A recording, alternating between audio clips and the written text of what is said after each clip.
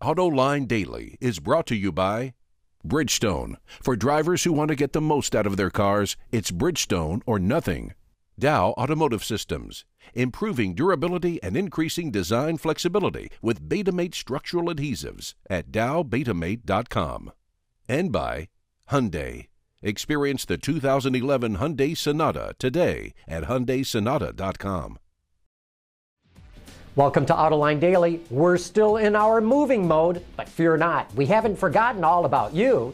We've put together a couple of our favorite features, and first up is an interview with a guy that's driving a vintage car for an entire year, and then, after the break, a look at Chrysler's latest high-performance models. Enjoy!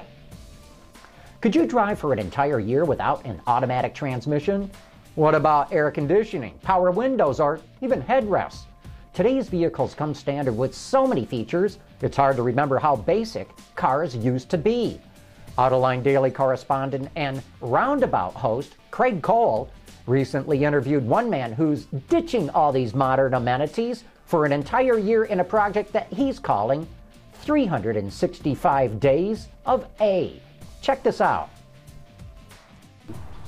I'm standing here with Jonathan Klinger of Hagerty Insurance, and he's made it his mission to drive this 1930 Ford Model A for an entire year as his only transportation in a project he's calling 365 Days of A. Jonathan, thanks so much for coming down and talking to us today. Absolutely, my pleasure. Yeah, beautiful car you've got here. This is a two-door sedan Model A, correct? Correct, yes. Yeah. How did you decide on that body style? Because I know Ford offered a lot of different models back then. Yes, they did. Yeah, there was about half a dozen different body styles for that year Model A, and I wanted a two-door sedan for two reasons. One, I've always liked the looks of it, and two, for driving a vehicle every day for a year. In northern Michigan, obviously, you want something that's a closed car instead of like a roadster.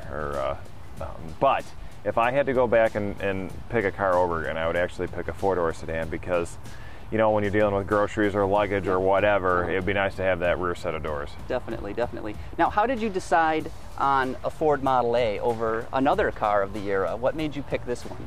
Well, the beauty of a Model A, if you've never owned an old car, they're simple, they're affordable, and there's a lot of parts available. They made just over 5 million of them, you know, when they were new. And so there's a lot of them still around, and consequently there's a lot of companies that manufacture replacement parts just for Model A's. So that's got to be good when you're out on the road.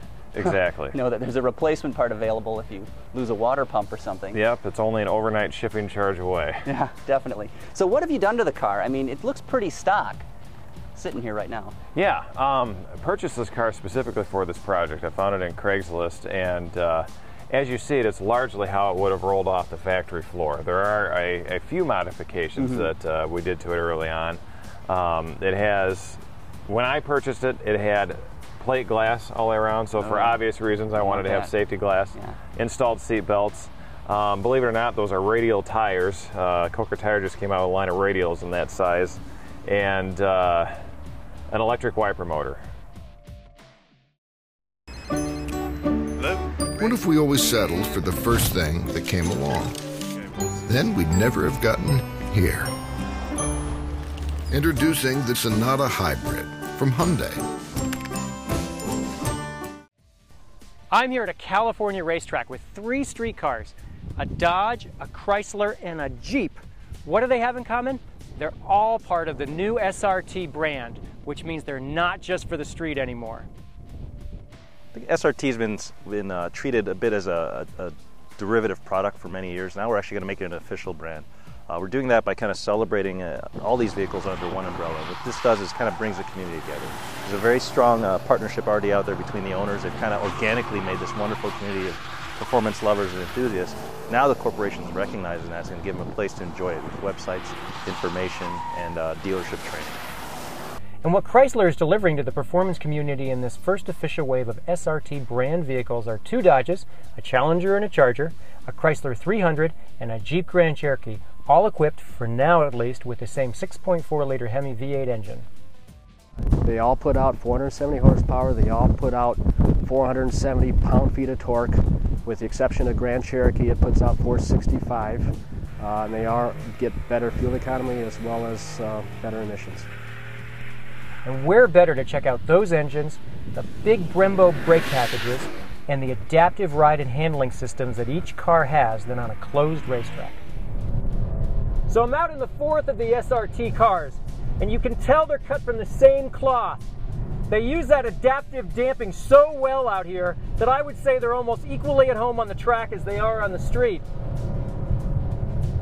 These cars have a dual capability more than ever before in terms of fuel economy has been improved. You've got active suspension now, so you can have the best of both worlds, comfort and performance. You can have efficiency and high horsepower, quietness and great sound systems, so there's this wonderful ability to kind of have the car match your personality.